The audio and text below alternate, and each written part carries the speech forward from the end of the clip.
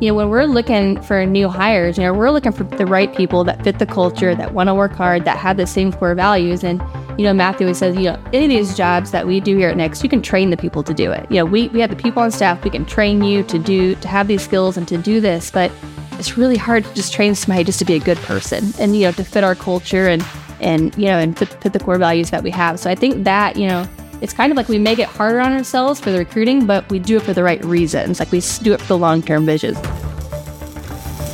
Welcome to Making Sparks, the podcast where we ignite your passion for metal fabrication and fuel your business success. Join industry leaders and dive deep into the world of metalworking. From business insights to tips of the trade, Making Sparks is your forge of knowledge. During each episode, discover success stories, innovative solutions, and expert interviews that light the path to business growth. Subscribe today and grow and improve your company, and let's make sparks fly together. Welcome back to the Making Sparks podcast. This is episode number 2, and today I'm with my host, Matthew Nix, and he brought on our first 2 guests. So, Matthew, I'm going to let you go ahead and kind of introduce who our first 2 guests are. All right, yep, we're digging deep today. When you're last minute, you reach out to people that you know will come through for you. And so we've got my wife, Lindsay Nix, and our director of HR, Angela Curlin. We're talking about a really hot topic today. Not only in the fabrication industry, but really everywhere. But it's particularly a very hot topic in our industry. That is recruiting and hiring talent, retaining, of course, but I think particularly recruiting talent today that we're going to be talking about. So I think it'll be really cool because they can kind of give us both ends of the spectrum here. Lindsay can talk about the early days, which I think is really relevant to a lot of our listeners as far as, small businesses, whether it be family or not, that Lindsay and I did all the hiring in the early days, and she can kind of talk about what it was like when it was the Wild West and we didn't have the processes and systems and things we've learned along the way. Angela can talk a little bit more about what it's like nowadays, although still plenty of challenges. Although she hired 40 people the first year she was with us, so I don't know what the big deal is. It seems to me like she's got it down. So she can talk a little bit about that. But before we get into that, I think you have a dad joke for us. Yeah, so Matthew's already heard this dad joke, believe it or not. May have been off air, I don't know. Maybe the cameras, maybe you forgot to hit record. Maybe I forgot to hit record.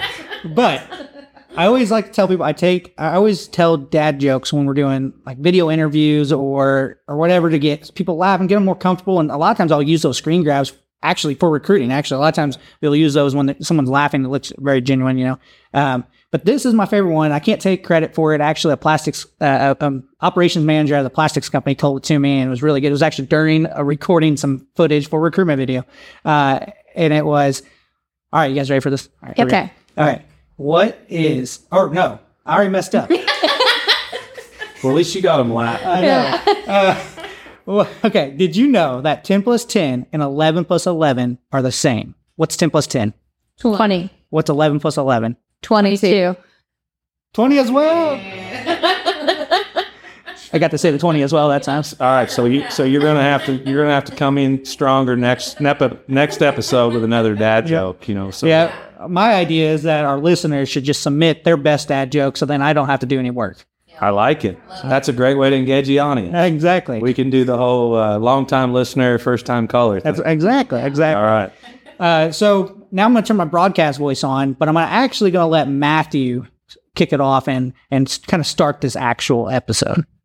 Yeah, so I think we'll just start with Lindsay. Why don't you tell us a little bit about what it looked like in the old days and starting out, and then we can kind of jump forward, and Angela can touch a little bit on maybe jump into hiring 40 people your first year, and then we can sort of fill in the gaps of all the things that you guys have learned along the way, and some of the creative things we're doing today, some of the mistakes we've made. I think that'll be really important to share with our audience. So yeah, absolutely. So when I first came into the business, I, of course, had no HR experience. My experience was in accounting and a little bit of marketing, but we had filled our first big contract and needed folks to come in and weld and fabricate for us. And at that point, we had, I think, put like an ad in the newspaper. We put one on the radio, two of which are things we do not do anymore.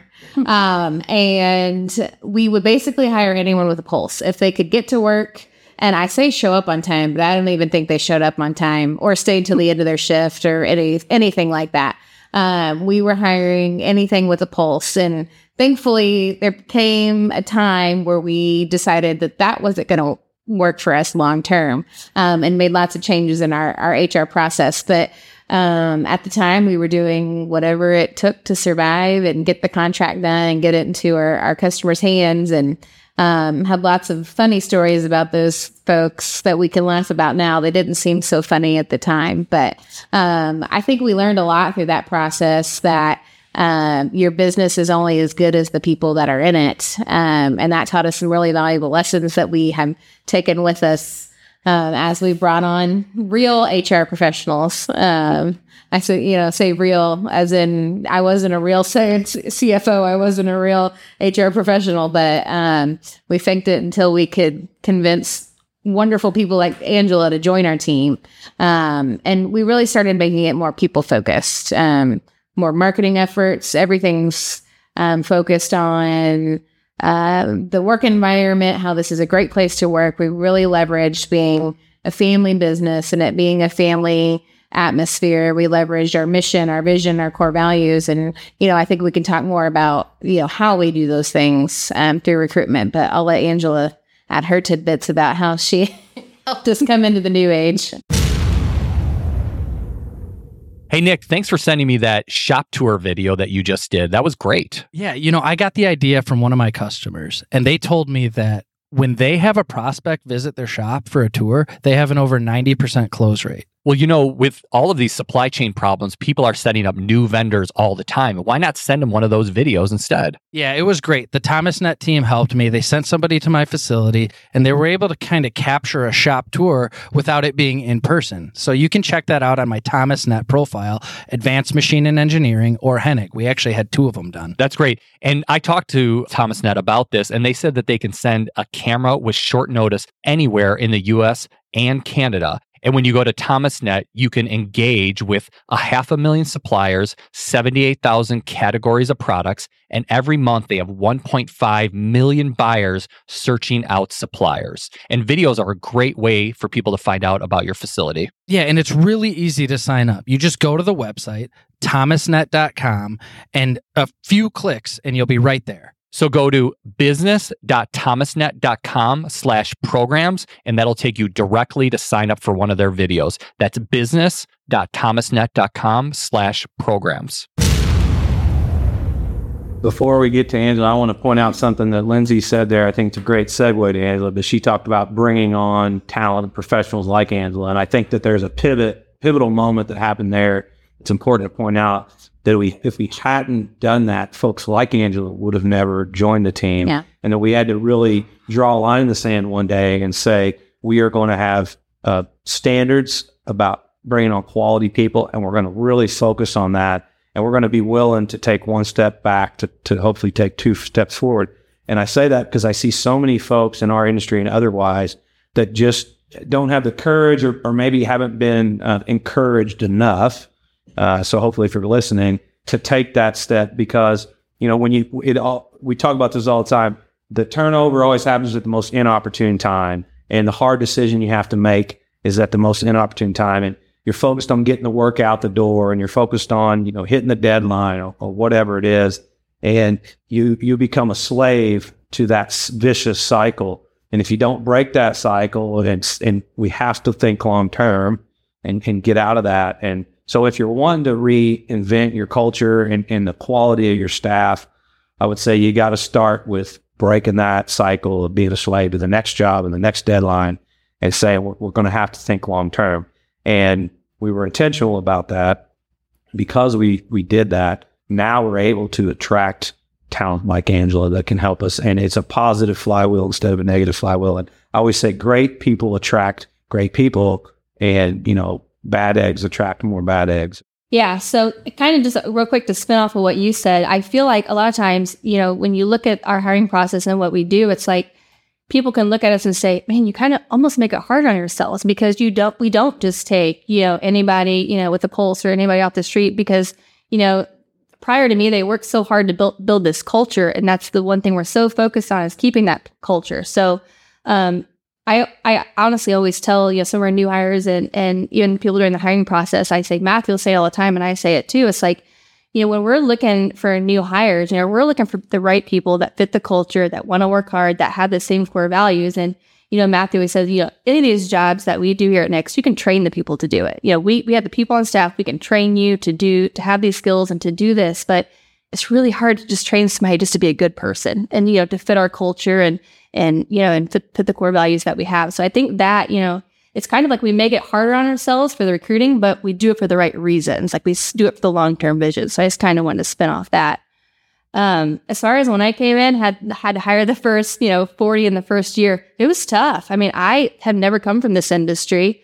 Sure, I knew what welding was. I knew obviously what painting was, but other than that, I didn't know the terms. So I could tell you lots of funny stories, especially during phone screens when I would get asked some questions and just kind of had to make it up a little bit along as I go. But I think what was so valuable, and I learned this in my previous role, is one of the first things I wanted to do when I started is I wanted to get on the shop floor. I wanted to get right next to our team members, and because that's the quickest way I'm going to learn. If I can stand right next to them. Nobody let me weld though. I don't know why that happened, but to this day, they still won't let me weld. I think just so that catch our hair on fire. Something, I know. But that was the only way I was going to learn. I needed to learn what our team members were about, needed to learn the culture, but, more importantly for me, I needed to learn what they do, and learn that terminology. So that was, I think, what was so great is they were so welcoming to that. Like they thought that was pretty cool too, to have, this new hire, especially, even being a female in a, predominantly male industry. It's like just having somebody come out there wanting to put on their steel toes and go to work right next to them. That did everything. That really launched it, to really help me get a better understanding of what I was looking for, especially on the skills side of things, but also just learn more about our culture. So I think that, is what really helped that first year. Hey everyone, my name is Adam Schmidt with the ProFab Alliance, and this is another Spark of Knowledge. If your goals for an interview are to find out if somebody is a good welder, you can't do that from a conference room or an office. They need to get out in the shop. But if your goal for an in-person interview is to find out, are they going to be a cultural fit for our organization? Do they share the same values and beliefs? I highly suggest that you really sit down and come up with questions that really will drive answers back that you can judge upon whether they're going to be a good fit for your organization. Honestly, one of my favorite authors, his name's Patrick Lencioni, has just an expanded selection of great books. And the book that I want to talk about today is called The Ideal Team Player. And it really changed the way that we think about our team members and how we interview. So the Ideal Team Player breaks it down into 3 sections: humble, hungry, and smart, and in kind of a Venn diagram type. And if a person is the ideal team player, they fall right into the center of that. I guarantee it'll change the way you think about interviewing and bring value back to the hires and your organization as a whole. Well, this isn't a recruiting thing so much as of retention, and it's just so important. I want to hit on it. You just sparked a thought here, but you talked about being a female in a predominantly male industry. 2 things. One, we've had a lot of success lately with hiring ladies on the shop floor. And I want you to talk about that a little bit when we bounce back off of this other aspect, because I think that's something for others to think more about and for our industry to really embrace. But on the retention side of things, I think the fact, some people might think, well, you're a female in our industry and you're recruiting, like how are you able to relate to these guys and, to recruit the right guys? And I would just say from a retention standpoint, because small businesses, typically your head of HR does recruiting and compliance and retention. And, you manage a lot of different hats just like you do. So it's not just recruiting people, it's making sure that they're happy and that they have what they need and all the compliance issues. So in terms of retention and fulfillment and all that, I think the maternalistic instincts or whatever of a woman. And sorry for being some traditional here, but this is reality. Like, women have that more. And I think that has been a really great asset for our company. People will go to these two ladies and tell them both negative things that they wouldn't share with other people, but also they're the first people to know that somebody's wife is pregnant. Just big news like that. And that speaks to when you want to build a family environment, a family culture, when they have someone like that they feel comfortable opening up to, if they're having marital problems or their spouse is sick or their kid's sick or they do have some great news to share. I just think that's a really important aspect of building a great family culture or for any kind of new culture. So I wanted to point that out. That was a little sidebar. So going back to recruiting, we maybe just dive right into the success we got lately with females. We can bounce around here because that's something you just made me think of. Yep. Sure. And I don't really know, kind of looking at it, thinking of, what one thing, that's really been a success for us. We kind of had our first one was an intern.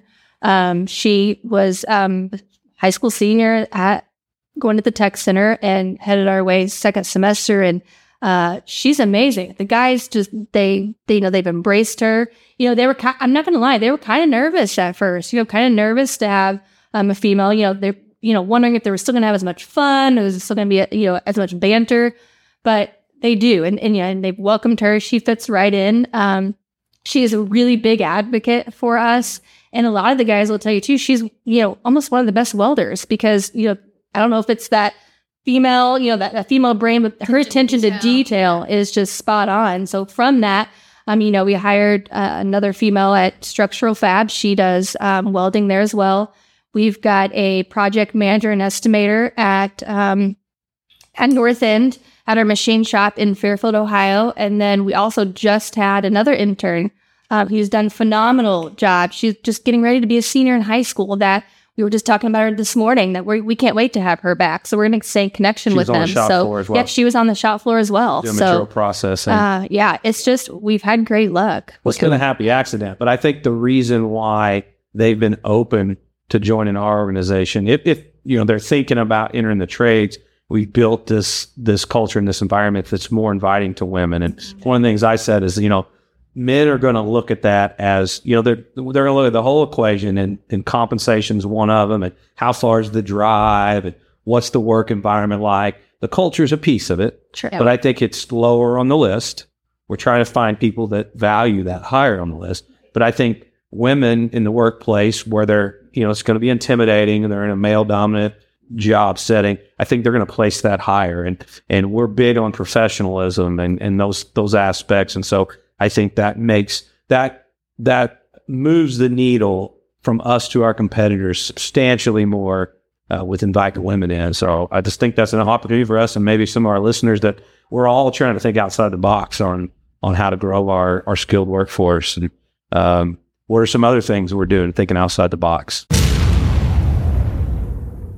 Jason, sometimes I feel like I have zero trust in you. Well, Nick, in a relationship, sometimes that's a good place to start. But all joking aside, what we're talking about today is zero trust security, which let me define that for you.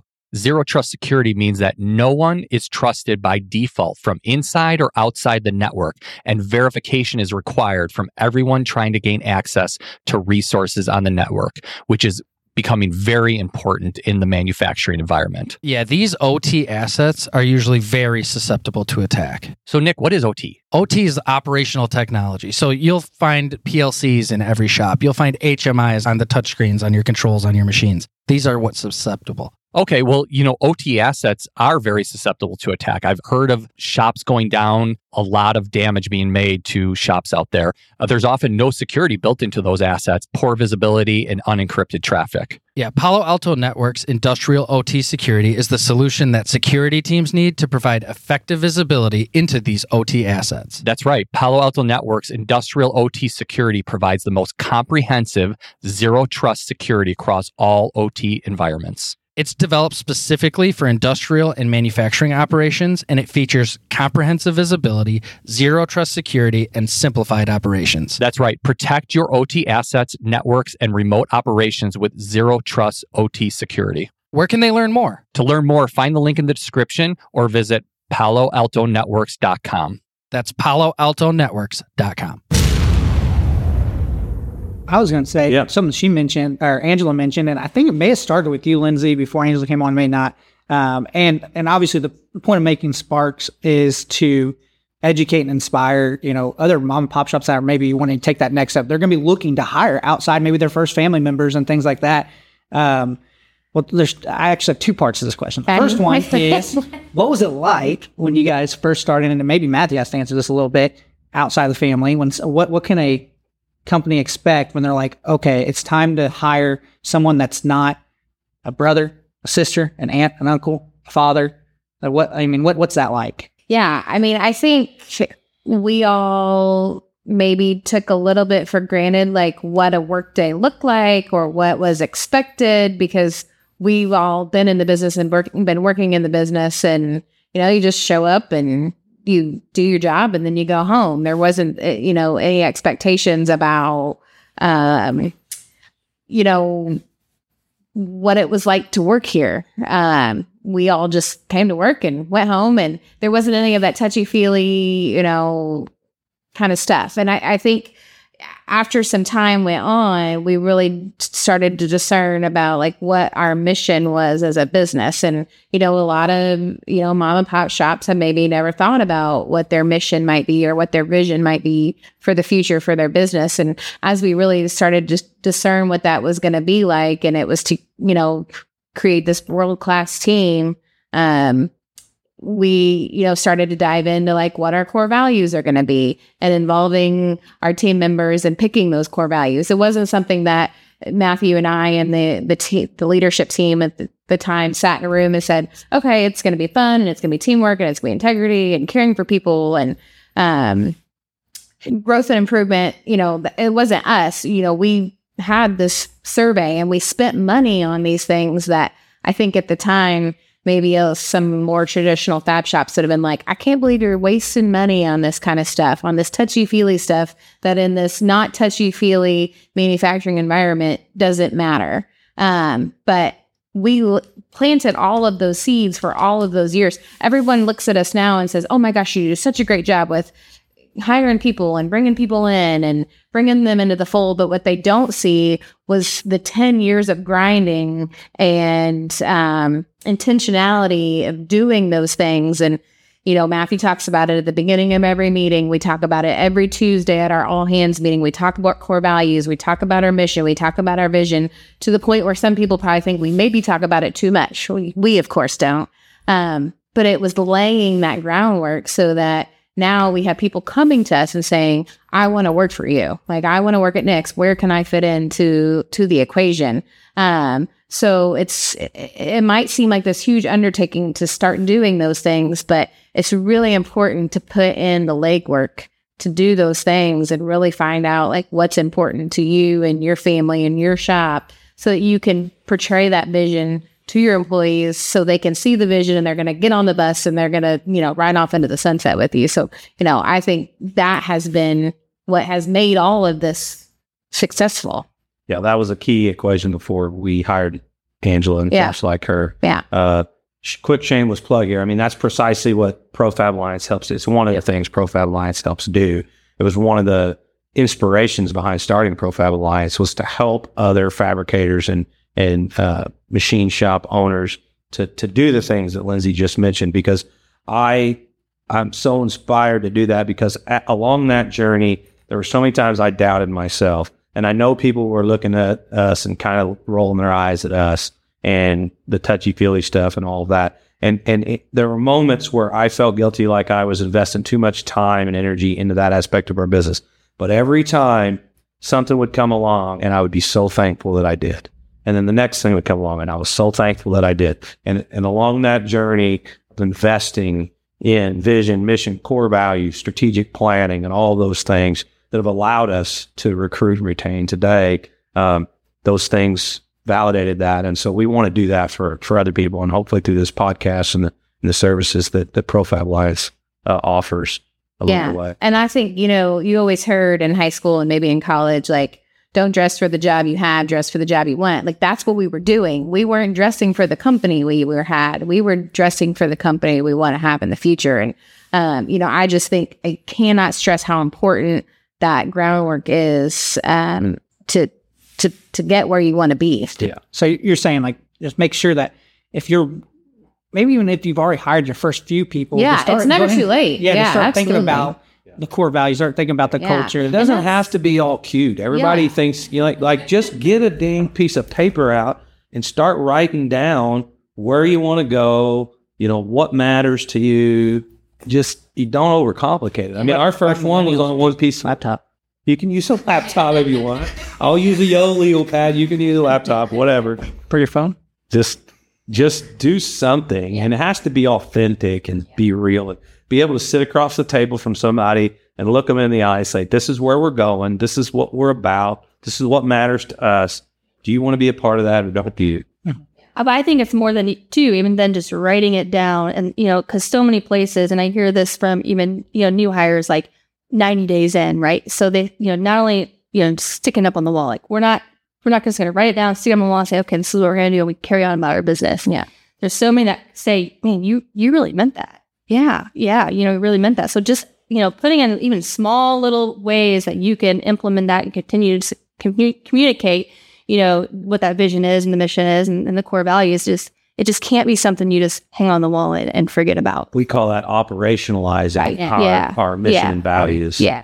Like what are the ways you take that and you integrate it into the day-to-day aspects of the business? Yeah.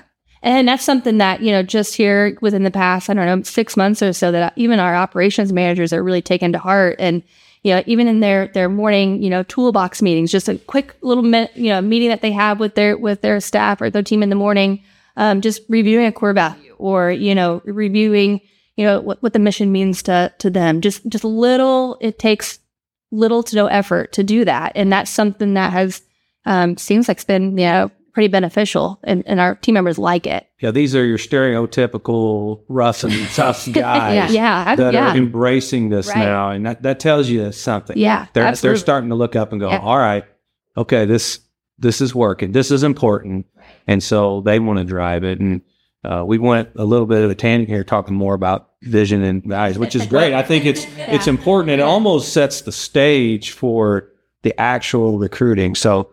I don't know what you think. I mean, it's almost like we need to do a second part here, and really, because I think we've just scratched the surface of the actual practical and tactical things. Which that's the one thing, and just for those of you that are just listening to the podcast for the first time, something I want the audience to know is we're trying to make a nice blend here between philosophy and strategy and practical and tactical. So I want to make sure we hit both sides of the spectrum. So we're talking right now kind of philosophy and strategy, but I want to make sure we talk real practical, tactical things. And so maybe next episode, we can get into some of the things that they've done to really take this and give it legs. Oh, sure. Absolutely. That's what I was going to mention. Like, we weren't really sure where the conversation was going to go, but I think the biggest thing that you can take from Nick's companies is the philosophical parts, but then how do you make those actionable items? What are the tactics that you use? Like one of the things the best strategy in the world doesn't matter if you don't have a way to execute. Exactly.